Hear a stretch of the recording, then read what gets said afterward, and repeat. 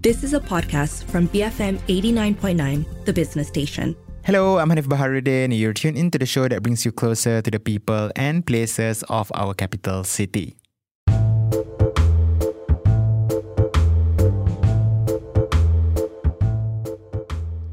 So, when I was growing up, I flirted with the idea of getting into trading card games. I'm not trying to show my age here, but that idea was sparked by the popularity of Pokemon then across various platforms, including TCG trading card games. My parents bought a deck for me, but sadly I didn't have enough kakis and friends to play it with, and hence that idea was shelved and eventually buried. But that era was also an era when trading card games were pretty popular and relatively mainstream, especially among the urban circles, with Pokemon and franchises like Magic the Gathering dominating the scene. Fast forward to a few decades later, and it's interesting to see that the scene is still going strong and pretty relevant despite the multitude of other competing hobbies, niches, and distractions these days. Invictus Forge is a place that sells these trading card games, including Pokemon and Magic the Gathering. Yes, they're still popular now, alongside newer, hotter franchises like Flesh and Blood and other anime-inspired card games. They also provide a space for enthusiasts to gather and play and trade with others. On top of that, Invictus Forge also has an arm called Invictus Grading or Premier Card Grading Malaysia that, as the name suggests, grades these trading cards. I paid a visit to the space located in Tropicana Gardens Mall to speak to its director, Alvin Kaur, to learn more about the hobby and what they do. My name is Alvin. I'm director of Invictus Forge and Invictus Grading. And Invictus Grading is also the company that does premier card grading for Southeast Asia. Alright, so yeah, there are like two branches to the business there. So we're going to start with Invictus Forge first. What is it exactly? Invictus Forge, we mostly focus on card games and board games. Okay, card games generally like Magic the Gathering, Flesh and Blood, Pokemon, Force of Will, One Piece, some anime card games here and there, but we also have board games as well. So let's say for families who are not into card games, they can bring their families or friends and play board games together over here. Yeah, so the shop sells these products, but at the same time you also have a space for people to actually play these games here as well, right? Yes, correct. We do that, and there's also space for, let's say, if for families or they do not want to buy the board games, or they just want to try the board games before they buy the board games, they can rent it from us as well, like over here. Yeah. All right. Can they just come and play these board games whenever they want without actually buying them? They can. They just need to pay the rent. It's an hourly rate, So basically, think of it as like a board game cafe. Yeah. So when it comes to, I guess, the card games that you mentioned just now, we're talking specifically trading card games, right? Which is a different kind of card games compared to your Uno or your Snap, Oh yeah, they're very different because these card games generally have an economy of its own, if you will. There's secondary market where people buy and sell cards, and it's in the name. It's TCG literally stands for trading card game. So we trade, we can buy, we sell, and there is a difference between TCG and CCG. As in, CCG is for collectible card games. Those generally you can't sell. For example, like digital card games, So once you open the pack online, whatsoever it is, it's stuck and bound to your account. So that's very different. Yeah. Does CCG come like a bit later after TCG?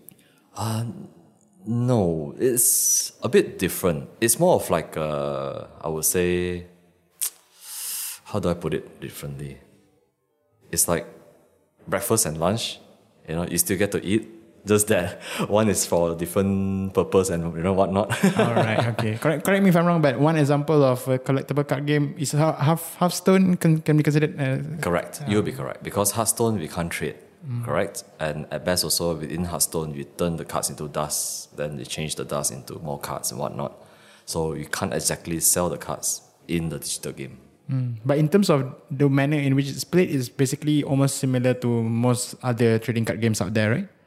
For this, it will be a bit different because for trading card games, in general, people buy, they collect, and then usually it does depend on the company. The prices of the cards may go up or down depending on the company as well. Because sometimes some companies, they do understand that there are quote-unquote investors that they like to buy, they keep, and then they feel good whenever their cards appreciate in value.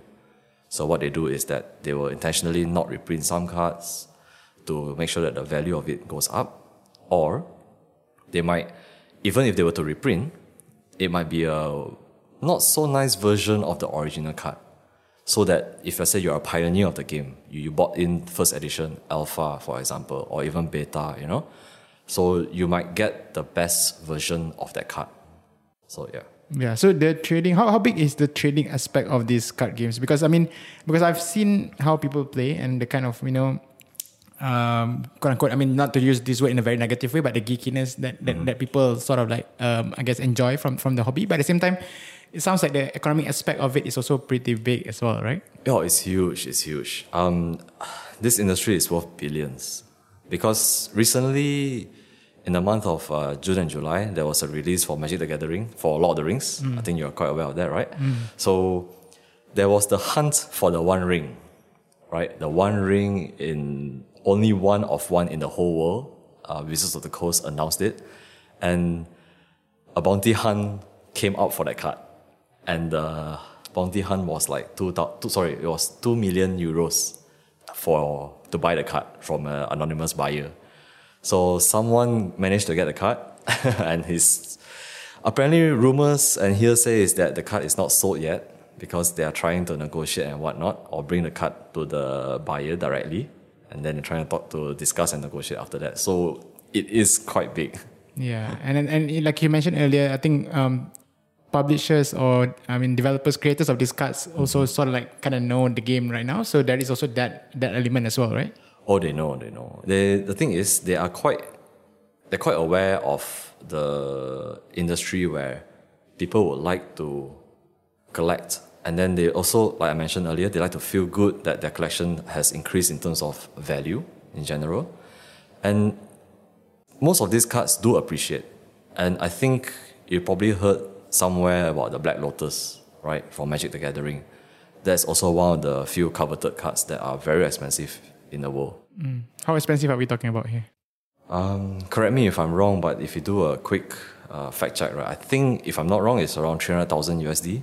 Oh wow, okay. Yeah, and can you imagine if that card, right, is in like pristine condition nowadays, it'll be worth way more.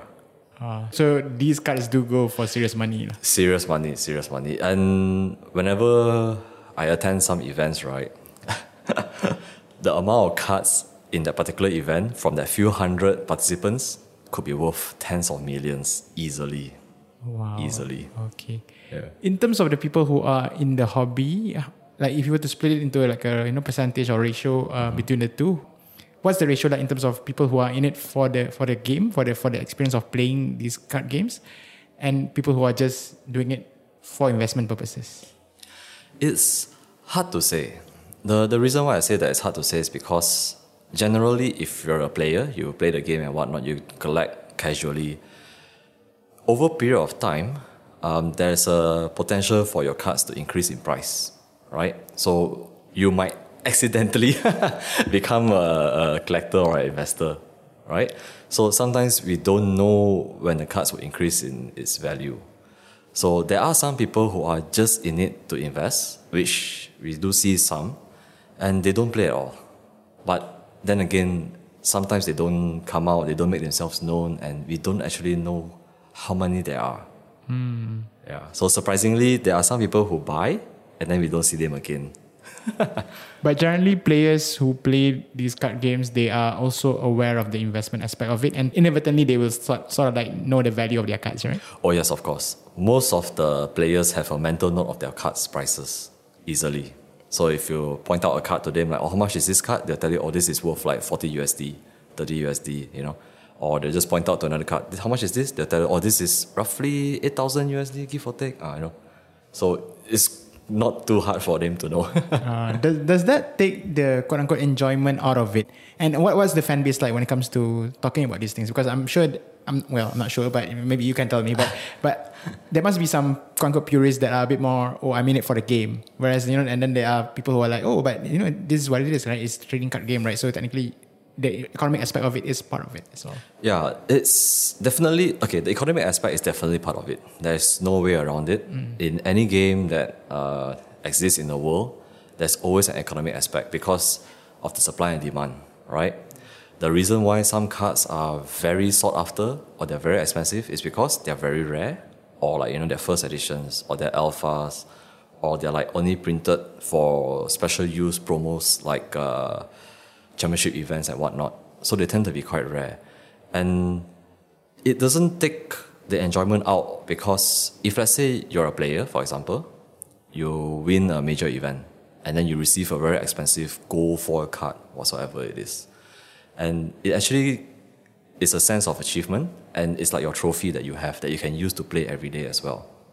So for some people, it's like their pride and joy. That's why usually they will send these cards to grade, and when it's graded, it's encapsulated and all that.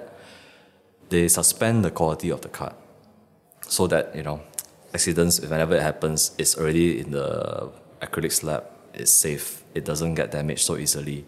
And in the future, if they were to sell it, it's much easier. They don't have to worry about authenticity issues. They don't have to worry about whether there's any doubts when it comes to the quality of the card whatsoever. So yeah. But that means not being able to actually play with the card. Not necessary. People do play with the cards that they, I would say, grade with. Even for me personally, I do play with the cards that I have graded. I intentionally grade the cards that I want to play. Oh, okay. Yeah, because I've had witnessed some, and also had some accidents where, spills happen. Then you got to make sure that your card is alright. And if it's already encapsulated and graded, generally it's pretty much quite safe. And drops happen as well. So sometimes, maybe people that don't know any better might use their fingers to point at the card, and they might accidentally hit the card with their fingernail. So I would actually prefer to play with graded cards as long as it's feasible. Going back to my experience trying to play trading card games back when I was younger, apart from not being able to find fellow players to play with, another barrier to entry back then was the relatively steep learning curve. To be fair, I was pretty young then, so I had a bit of a problem understanding the slightly more complicated rules of these card games compared to something simpler like Uno or Snap. But was this really true of the hobby? How accessible is it actually? I would say that it's comparable to as if you're learning to ride a bike, right? Once you know, it's easy. It's as if it's second nature. So back then, I still recall that when I was also learning how to play Pokemon with my friends, you're making a lot of mistakes and whatnot, but it's part and parcel of it, right? So the more we play, the better we get, and sometimes we might meet some people who know the rules better, that can explain it to us as well. And sometimes, back then obviously we don't have YouTube and whatnot to teach us, so we rely a lot on, I would say, word of mouth or friends to teach us, and maybe the misinterpretation of the words and whatnot also, correct? So nowadays, it's very accessible. On YouTube, on TikTok, on Twitch even, you can go and watch how you play games, and sometimes like for championships, they will stream it live so that the world can see the championships and whatnot. So there are lots of channels out there that also do learn to play, or they'll give you tutorials that explain about, why is this card good? How do you use this card and whatnot? So it's one of those things that, yes, I do admit that you need to spend a lot of time to read the card and whatnot also. So you will come to a point where it becomes easier. Yeah. So it helps with your comprehension, that's one thing. And also the rules as intended sometimes. Because sometimes we might misconstrue certain words on what the card is trying to tell us.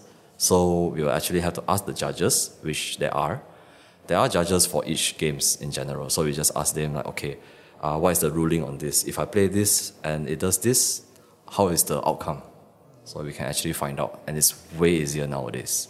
Of course, I never got the chance to actually play it when I was younger. So I'm quite curious to know how welcoming, or how's the community like in terms of whether they're able to welcome you and also guide you along the way. Oh, they will love new players.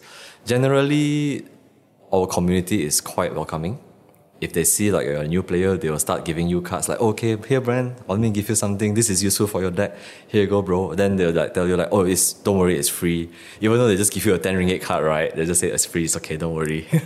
They're generally very nice and they're very welcoming. Because to us also, it's whenever a new player comes in, it's like we have a new friend. It's a new network, and we can also make just new friends in general. I see. All right. Yeah. But thinking about it as well, I can't help but also think about some of the ways, I guess, trading card gamers have been perceived, not just in the media, but also I guess by people in general. I guess that they were influenced by the media to an extent that perhaps it's kind of like a bit quote unquote nerdy as well, right? Yeah. So yeah, because I mean you have people who play casual card games and then you have people who play trading card games, and the section is that they can be quite quote unquote nerdy. I mean, again, not to use that term in a very pejorative kind of way, but yeah. I would agree that most of us are quite nerdy, but let's be real. I mean, to understand these things, you need a certain level of intelligence, correct? Because if you're not all there, or I'm not saying that they can't learn, but it takes quite a lot of effort and it takes quite a lot of understanding to learn all this. And if you actually spend time with the community, they're actually quite very well adjusted people. And the other part is, trading card games, they are not exactly the cheapest things in the world. They're not the cheapest hobbies, So there is a certain barrier to entry where if you're not earning X amount a month, it's quite hard for you to be part of this hobby, right? I mean, granted that yes, there are cheaper ways to enter. It's just that if you're really more serious, you're more of the full-on collector, definitely you're somewhere up there, correct? So there'll be, even some of our clientele is like, they are lawyers, they are doctors, they are engineers, they are high-end professionals. And most of them are business owners as well. So we may be perceived as nerdy, but That's the voice of Alvin Kaur, director of Invictus Forge and Invictus Grading. We've been talking about the trading card game hobby. Stay tuned for more after this short break. I'm Hanif Baharuddin and you're listening to I Love KL on BFM 89.9.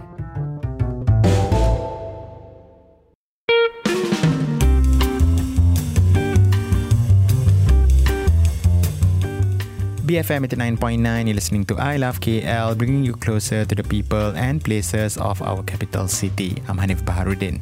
Joining me on the show today is Alvin Kaur. He's the director of Invictus Forge and Invictus Grading.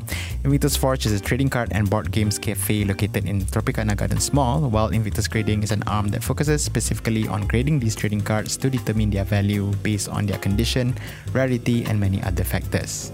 We touched on the trading card hobby, including its economic and investment aspects and significance in the earlier part of the show, and picking up where we left off, I asked Alvin whether piracy exists in this hobby. Oh, piracy is rampant. Because realistically, cards, right, they have an intrinsic value, right? Because I would tell people that yes, your card is worth a few thousand ringgit, sure, but it's not realized until you sell it, correct? And definitely it's quite true in general, but of course, whenever you sell it, if let's say for example a card is worth like 20 or 30,000 ringgit, and you just tell the buyer, okay, I'm just offering this for 18, immediately they'll snap it up and they'll just resell it later, perhaps down the line. So there's a good value to it. So what piracy has done is that they are trying to look into cards that are not worth that high. They're looking at cards that are worth like maybe like 50 to 300 ringgit, because they know that these cards are more commonly traded. So it's easy for them to pirate it, but it's also easy for a veteran or a good card gamer, right, to spot the fakes, and it's not hard. So yeah.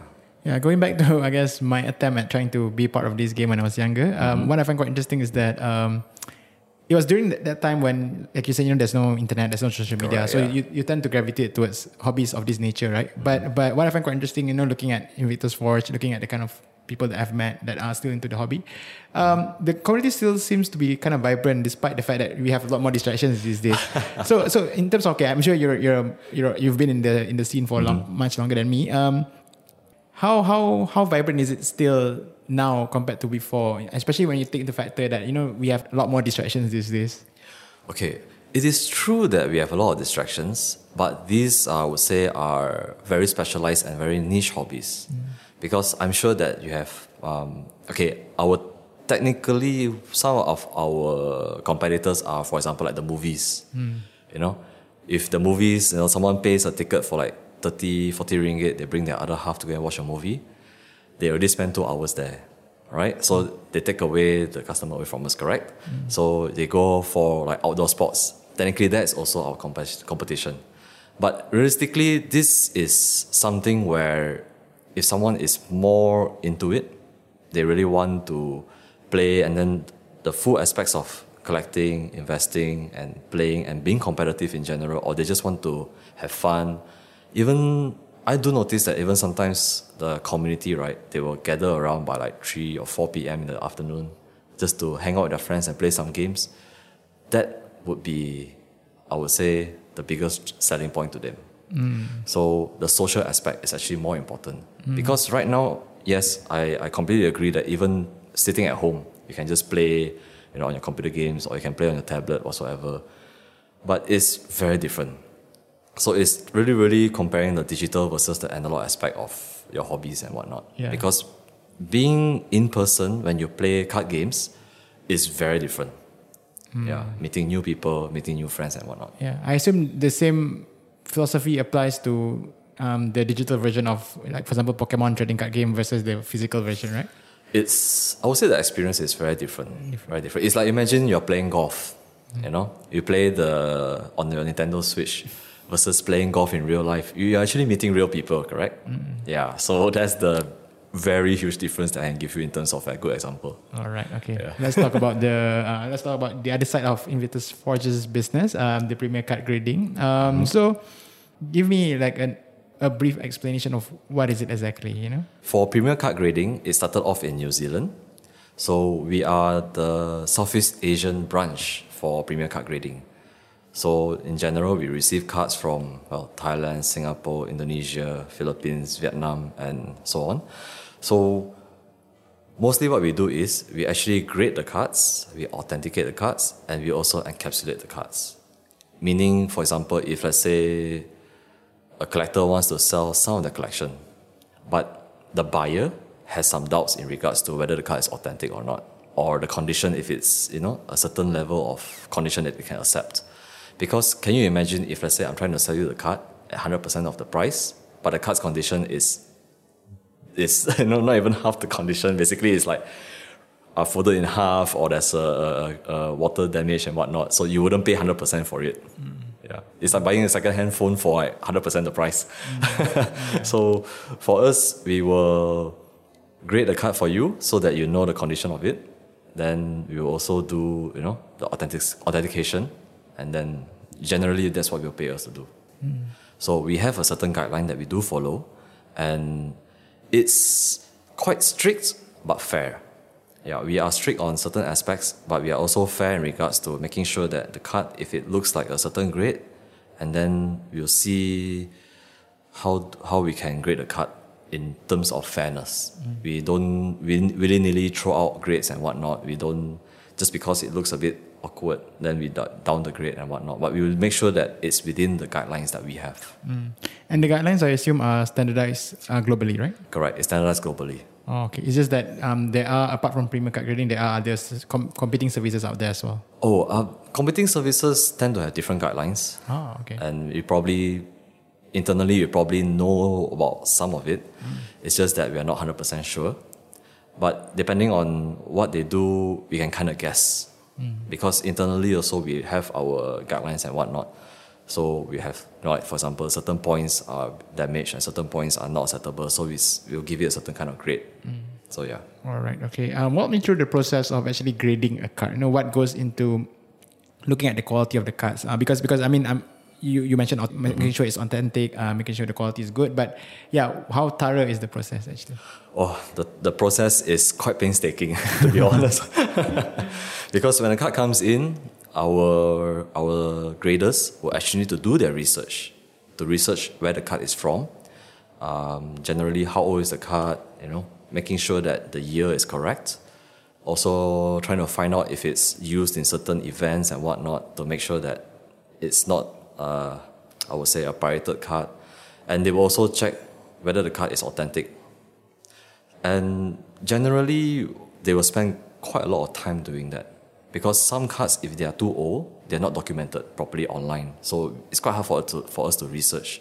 So we need to ask some senior or very, very veteran players on, like this card, for example, is it used during the event? And we need to double check. So we will get a few correspondence to make sure that the cards are authentic and whatnot. And after the authentication process, We will make sure that the R&D is all as accurate as possible, down to the year, down to the lettering, the I would say even the name of the card, making sure there's no typos. And then the grading will begin. All right. So in terms of grading, we'll check the centering of the card. If it's skewed to the left or skewed to the top or bottom, we'll make sure that we can find out what is the ratio like, the percentage and whatnot. And then we'll also check the surfacing of the card. We'll see if there's any micro scratches, print lines, or pen dots, or nail markings or whatsoever. And we also check the edges, because these are the aspects that we'll need to look into, and also the corners. Because sometimes during the manufacturing process, like when the machine cuts the card, things might happen. All right, the cutter might not be sharp enough, or it might be of an awkward angle, and it might cut the card differently. So each card would vary. So our guys need to make sure that when they look at the card, they look at these 4 aspects when it comes to the centering, the surface, the edges, and also the corners. But those are manufacturing errors, right? Yes. Technically? Yeah. Unfortunately, the manufacturing errors can't be helped, because if, let's say, there are some car owners that they think they can try to fix the errors, I would advise, please don't. Because I think somebody tried to submit a card where they caught the cutting of the card wasn't very nice. So if you use a black marker to mark the black parts, right, it can be seen, and it will be considered as if the card is altered. Yeah, so it is still authentic, but it's been altered already. Okay. Yeah. Usually when it comes to things like this, generally I assume when the cards are submitted to you, generally the ratings are high. But do you have people submitting cards that are of quote-unquote lower quality, I suppose? Okay, there are a few aspects to it. In general, most people want to reach the highest grade they can. They will be very happy if they can get a 10 or a gold label 10, that means perfect 10 all around. Or some of them will be happy with just a 9 or 9.5. And there are some who submit the cards because that is very sentimental to them. It's like their first rare, or their mom bought it for them. And I won't go into too much details, but there was a story that I've read online where his mom bought him the first packet of Pokemon. So that was the rare that he wanted to grade. So even though the condition was bad, he didn't care. He wanted it to be graded. And there are some people who do it for laughs. They intentionally damage the card. They intentionally throw the card around to try and get a 1 just for a joke, But it's up to them. Yeah, because I would like to assume that, because first you have to pay to get your cards graded. Correct. So if, let's say, the quality of the card isn't as great, technically there's no value per se, right? It does depend. Because if, let's say, for example, the Black Lotus that I told you about 300,000 USD, right, for that card. So if, let's say, the card condition is like maybe a 6 or 7, it is still a good card. It's still going to be very expensive because it's still a very rare card, right? But of course, if it's a 9 or a 9.5, the price would be way higher, because people will be thinking like, there's no way in the world they can ever find a condition of like this 30-year-old card, in this condition ever anymore. So they will definitely pay a higher price. They'll command a higher price. But again, if the quality is lower, sometimes it doesn't mean that you shouldn't grade it. It could be a sentimental thing. And sometimes people just don't care. I just want that card. I love that card. I want it graded. We spoke about manufacturing errors, and you mentioned typos as well. Do these errors sometimes make the card more unique, quote unquote, or more rare? Okay. Typos wise, we hardly see them, to be honest. But there are sometimes miscuts or misprints. And it will be quite rare. There are some collectors that we call them the oddity collector. They collect oddities. So they love that. And the prices are actually quite high on those. If, let's say, there's a combination of the card being very rare and also the card being miscut or misprint, like say, for example, there's a missing ink, a missing blue ink or red ink, and then the card comes out funny, right? So those can cost quite high as well. And if you send it to grade, it will puzzle us, of course. And then we will still do it for you. But the way you grade will still be based on the guidelines that you have, rather than the fact that it's correct. It will still be based on the guidelines. I see. Yeah. Do customers ever dispute your decision sometimes? Some do. But whenever they do, we'll try to justify to them. Because generally, when we grade the cards, we actually write down notes on the card, on each and every card that we grade. For example, if there's like a printing line down the middle, we actually draw on our notes that, there's a line over there. And then we'll mark around, we'll mark the corners and we'll mark the edges if there's like whitening or feathering of some sort, or if there's like a little fold, we'll take note of it and we'll just mark it on our form. And if I say there's any dispute, we'll take out the form, we'll explain to them why is your card not as good as you think, or there's like blemishes that could cause the card's grade to be a bit lower. What happens next after a card has been graded? In terms of, you mentioned you've played with your graded cards as well, but for what's the scene like out there? What's the norm like out there? You mean after graded or before encapsulation? Ooh, is there a difference between the two? Okay, the thing is, we only release cards when they are encapsulated. So after they are graded, we actually need to engrave the labels because we use metal labels. So we need to engrave the labels for our clients. And once it's done, it will be encapsulated into a acrylic slab. And the slab is meant to protect the card from harmful UV rays because discoloration happens. But of course, we do advise our customers that even though it's protected, please don't try and push your luck. Don't put the card under the sun. You know what I mean. These are collectibles, right? So take care of it anyways.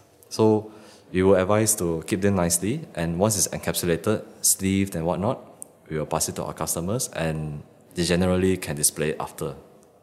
So you can use it to play. Normally, people prefer to encapsulate cards that are not in the deck.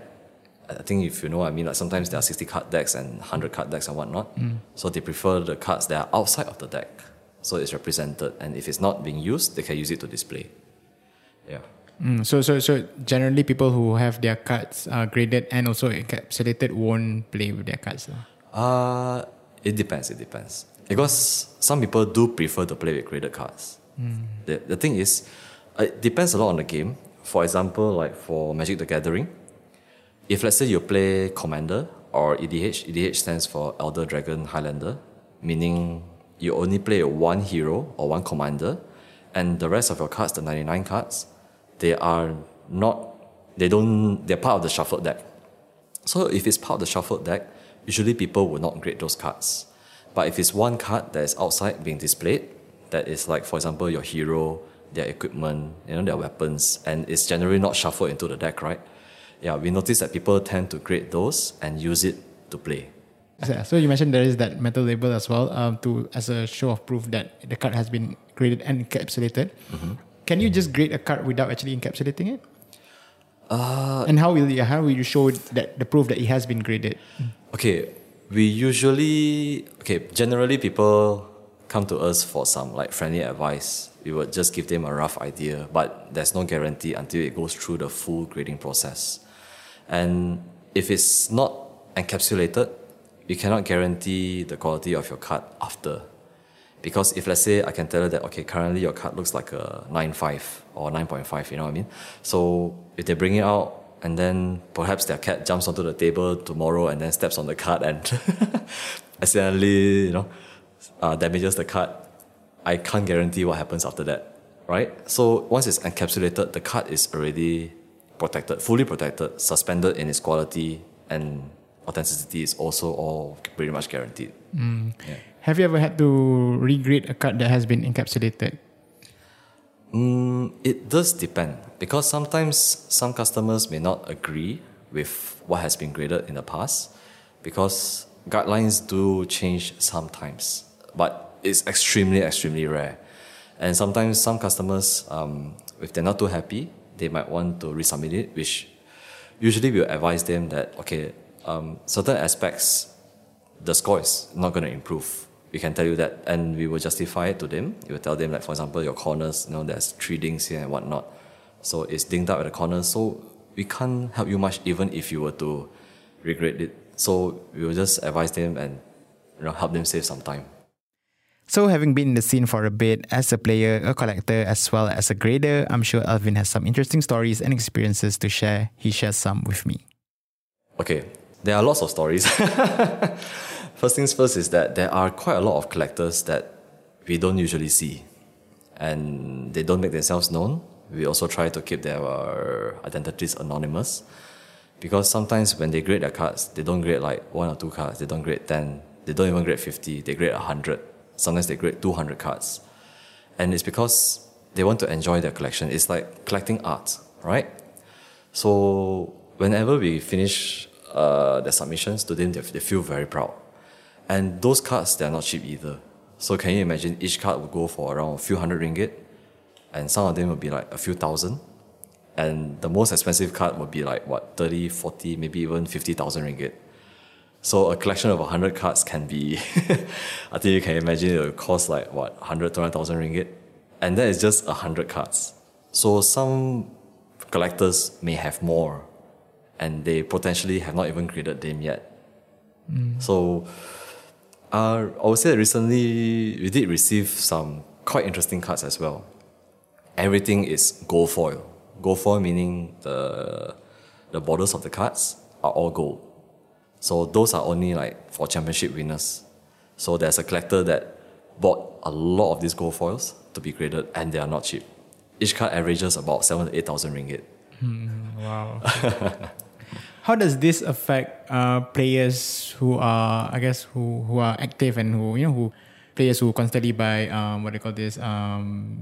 booster packs and whatnot? Because I heard stories of people when it comes to opening booster pack, they open it in a very careful way just to make sure that they don't, in case they don't damage the card. So yeah, what it's like for active players out there when it comes to buying and collecting their cards? What it's like for active players? Okay, the thing is, usually the companies that manufacture these, they are also quite smart.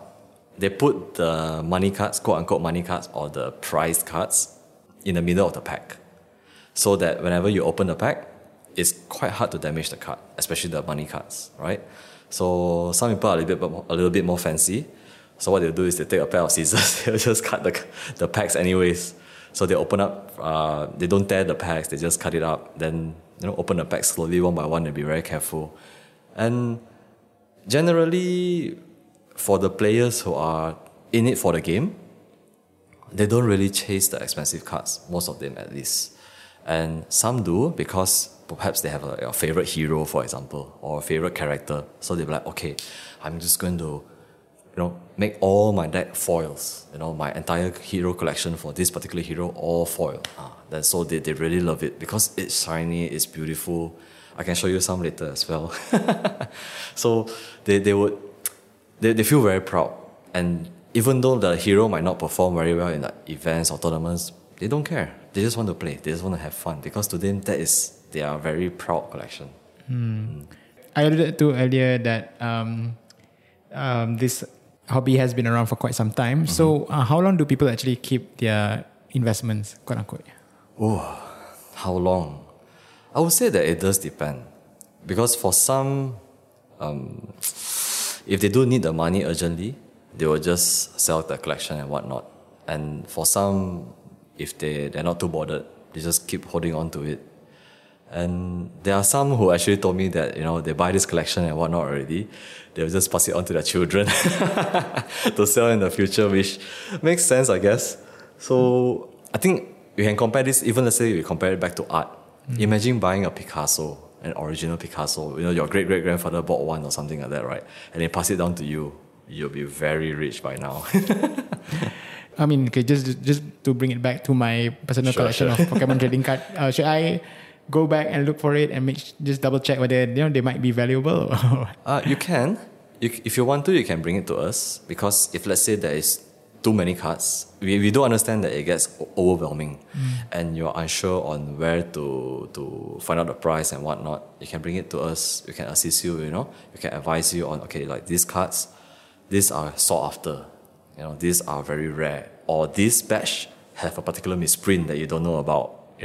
So there are potentials that are hidden in there. And I do have one customer who recently walked in, like, okay, maybe not recently, a month ago, walked in and he was like, hey, Daddy used to collect cards. So he was talking to me about his kid. And then when I explained to him about, you're quite aware that those cards that you played during that time, they're quite expensive. So he's like, oh, is it? So he brought his collection. It was insane. Oh, really? Yeah, it's quite expensive stuff. And he wasn't aware of it initially? He wasn't aware. So he brought it in, then I told him like, it's quite expensive, man. So do you want to get it graded just in case? And it's like, yeah, sure. So he graded like 50 cards within the week or so. Wow. And they ended up, I guess, being quite valuable? He's quite happy with it.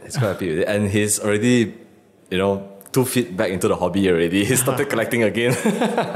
How's the condition of the card? Surprisingly, some of them were not too bad because for 20-year-old cards, I think they were like averaging around 8 to like 9s, which is quite good, to be real. Okay. Yeah. Wow, all right. Yeah. So, okay, you've been doing this for quite some time now. What's the fun in it in terms of, and I'm asking that in the sense that, you have to be very precise, you have to be very particular and meticulous, but I'm sure it brings a different kind of satisfaction. Oh, right? Yeah, the satisfaction is real. The joy you get when you collect some cards is amazing. And I like to compare it to collecting art because when I collect some of the cards, I look at the artists. All right, I see who is this artist and whatnot, and I try really hard to collect their art. For example, one of my favorite artists is Soya May. She calls herself Soya May. Then we have Irene Francisco as well. We have Livia Prima. We have Lasahido Lius. We have Vishnu Tan, Kevin Siddhartha. We have so many artists in the world, and they're all super talented. So personally, what I've been trying to do lately is to actually contact them to get some sketches done and whatnot. I'm trying to get their art collected. And for some people, they like the shiny aspect. All right. I also love the shiny aspect where I love my cards to be foiled. I love my cards to be like first edition and whatnot. So there's still quite a lot of enjoyment in it. And mostly comes from how good the art is. Definitely, for sure. That's more of a personal thing.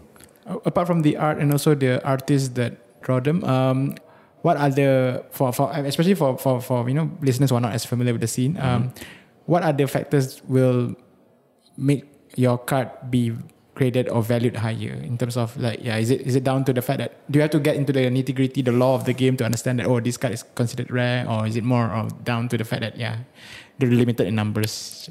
Generally, the limited numbers are the factors that would increase the price of the cards. And thankfully, for some of the companies, they know what to do. So they will intentionally print the rarer ones, like in a special kind of foiling. Then they will also print it the normal version, where as a player, if you don't want the fancy cards, you can just buy the normal one for way less. And for collectors like myself, or some of them who are a bit more particular, you can just buy the highest end, like foiling or whatsoever it is, for your own collection also. So it caters to a very large spectrum of collectors and players, which is nice. But it can also be a rabbit hole of sorts for people who want to get into it. Very deep rabbit hole, man. All right. Just to wrap up the interview. You've been doing this for quite a while. And we've spoken about how, there are a lot more distractions these days, but at the same time, based on my observation, it looks like, the scene is still pretty vibrant. You have a lot of players coming in to play.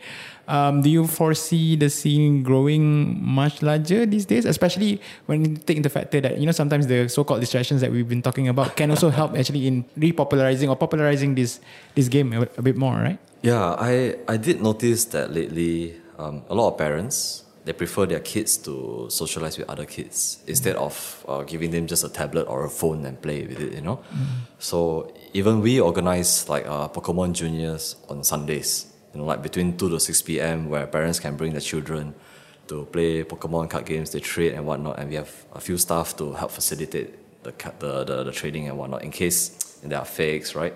Or in case someone mispriced something or try to sell it for too cheap, so we try to assist them and also to teach them how to play the game. So the important part is that we are doing our best to remind people that analog card games or analog games in general exist. The importance is actually more towards the social aspect, because it is very easy, and I can tell you that it's so convenient to just pass on a tablet or an iPad to a child and just expect them to be entertained for hours, which they can. Nothing wrong with that. It's just that when we want, I won't say a different kind of society, but a more well-adjusted group of people that can talk to other people, they know how to handle situations, being more sociable in general. So I believe that these things will make a comeback for sure. And it's not to say that it wasn't here to begin with. It's more like it'll be a preference in the future. Because even I myself, I don't have kids yet, but if I were to have any children, I would expect them or prefer them to be more sociable and, have a nice network in the future as well. Because some of these people could be their lifelong friends, we never know. And on that note, for people out there who would like to find out more about Invictus Forge and also Premier Card Grading, where can they go to? Yeah, they can find us on Facebook. They can visit us in Tropicana Gardens Mall in Kota Damansara. We are open every day from 10 to 10. In general, if you're just curious, you just want to take a look at how Premier Card Gradings, I would say the slab looks like, and you want to see how some of the cards could command a high value and why and whatnot, you can drop by. Potentially I'm around. You can catch me. If you catch me around, I'll just explain to you if I can, Feel free to drop by. We're on Instagram as well, but I think Facebook is where we're most active at right now. We've been focusing a lot more on trading card games, but there are also a lot of board games out there for people who want to try new board games, right? Oh yeah. If let's say they're curious, they have, want to bring a more, if let's say they got family gatherings and whatnot, right? They want to try some board games first, then come here and try. It's okay. Then we can also recommend them some board games depending on the age group. And I would say as long as the child can read already, can understand games, they can start already. And games have no age limit anyways. You can, we have 60, 70-year-olds that come in and play also sometimes. And they enjoy their whole day here. You've been tuning into I Love KL, and that was Alvin Kaur, director of Invictus Forge and Invictus Grading, trading card and board game cafe in Tropicana Gardens Mall. They also grade trading cards. That's all we have for this episode of I Love KL. If you miss any part of the show, you can check out the podcast at bfm.my/ilovekl, our app, which you can find via Google Play and the App Store. You can also find this podcast and many others on Spotify. Don't forget to also follow the station on Twitter at BFM Radio. My name is Hanif Baharudin, and you have been tuning in to I Love KL, bringing you closer to the people and places of our capital city. Join us again next week, only on BFM 89.9, the business station. You have been listening to a podcast from BFM 89.9, the business station. For more stories of the same kind, download the BFM app.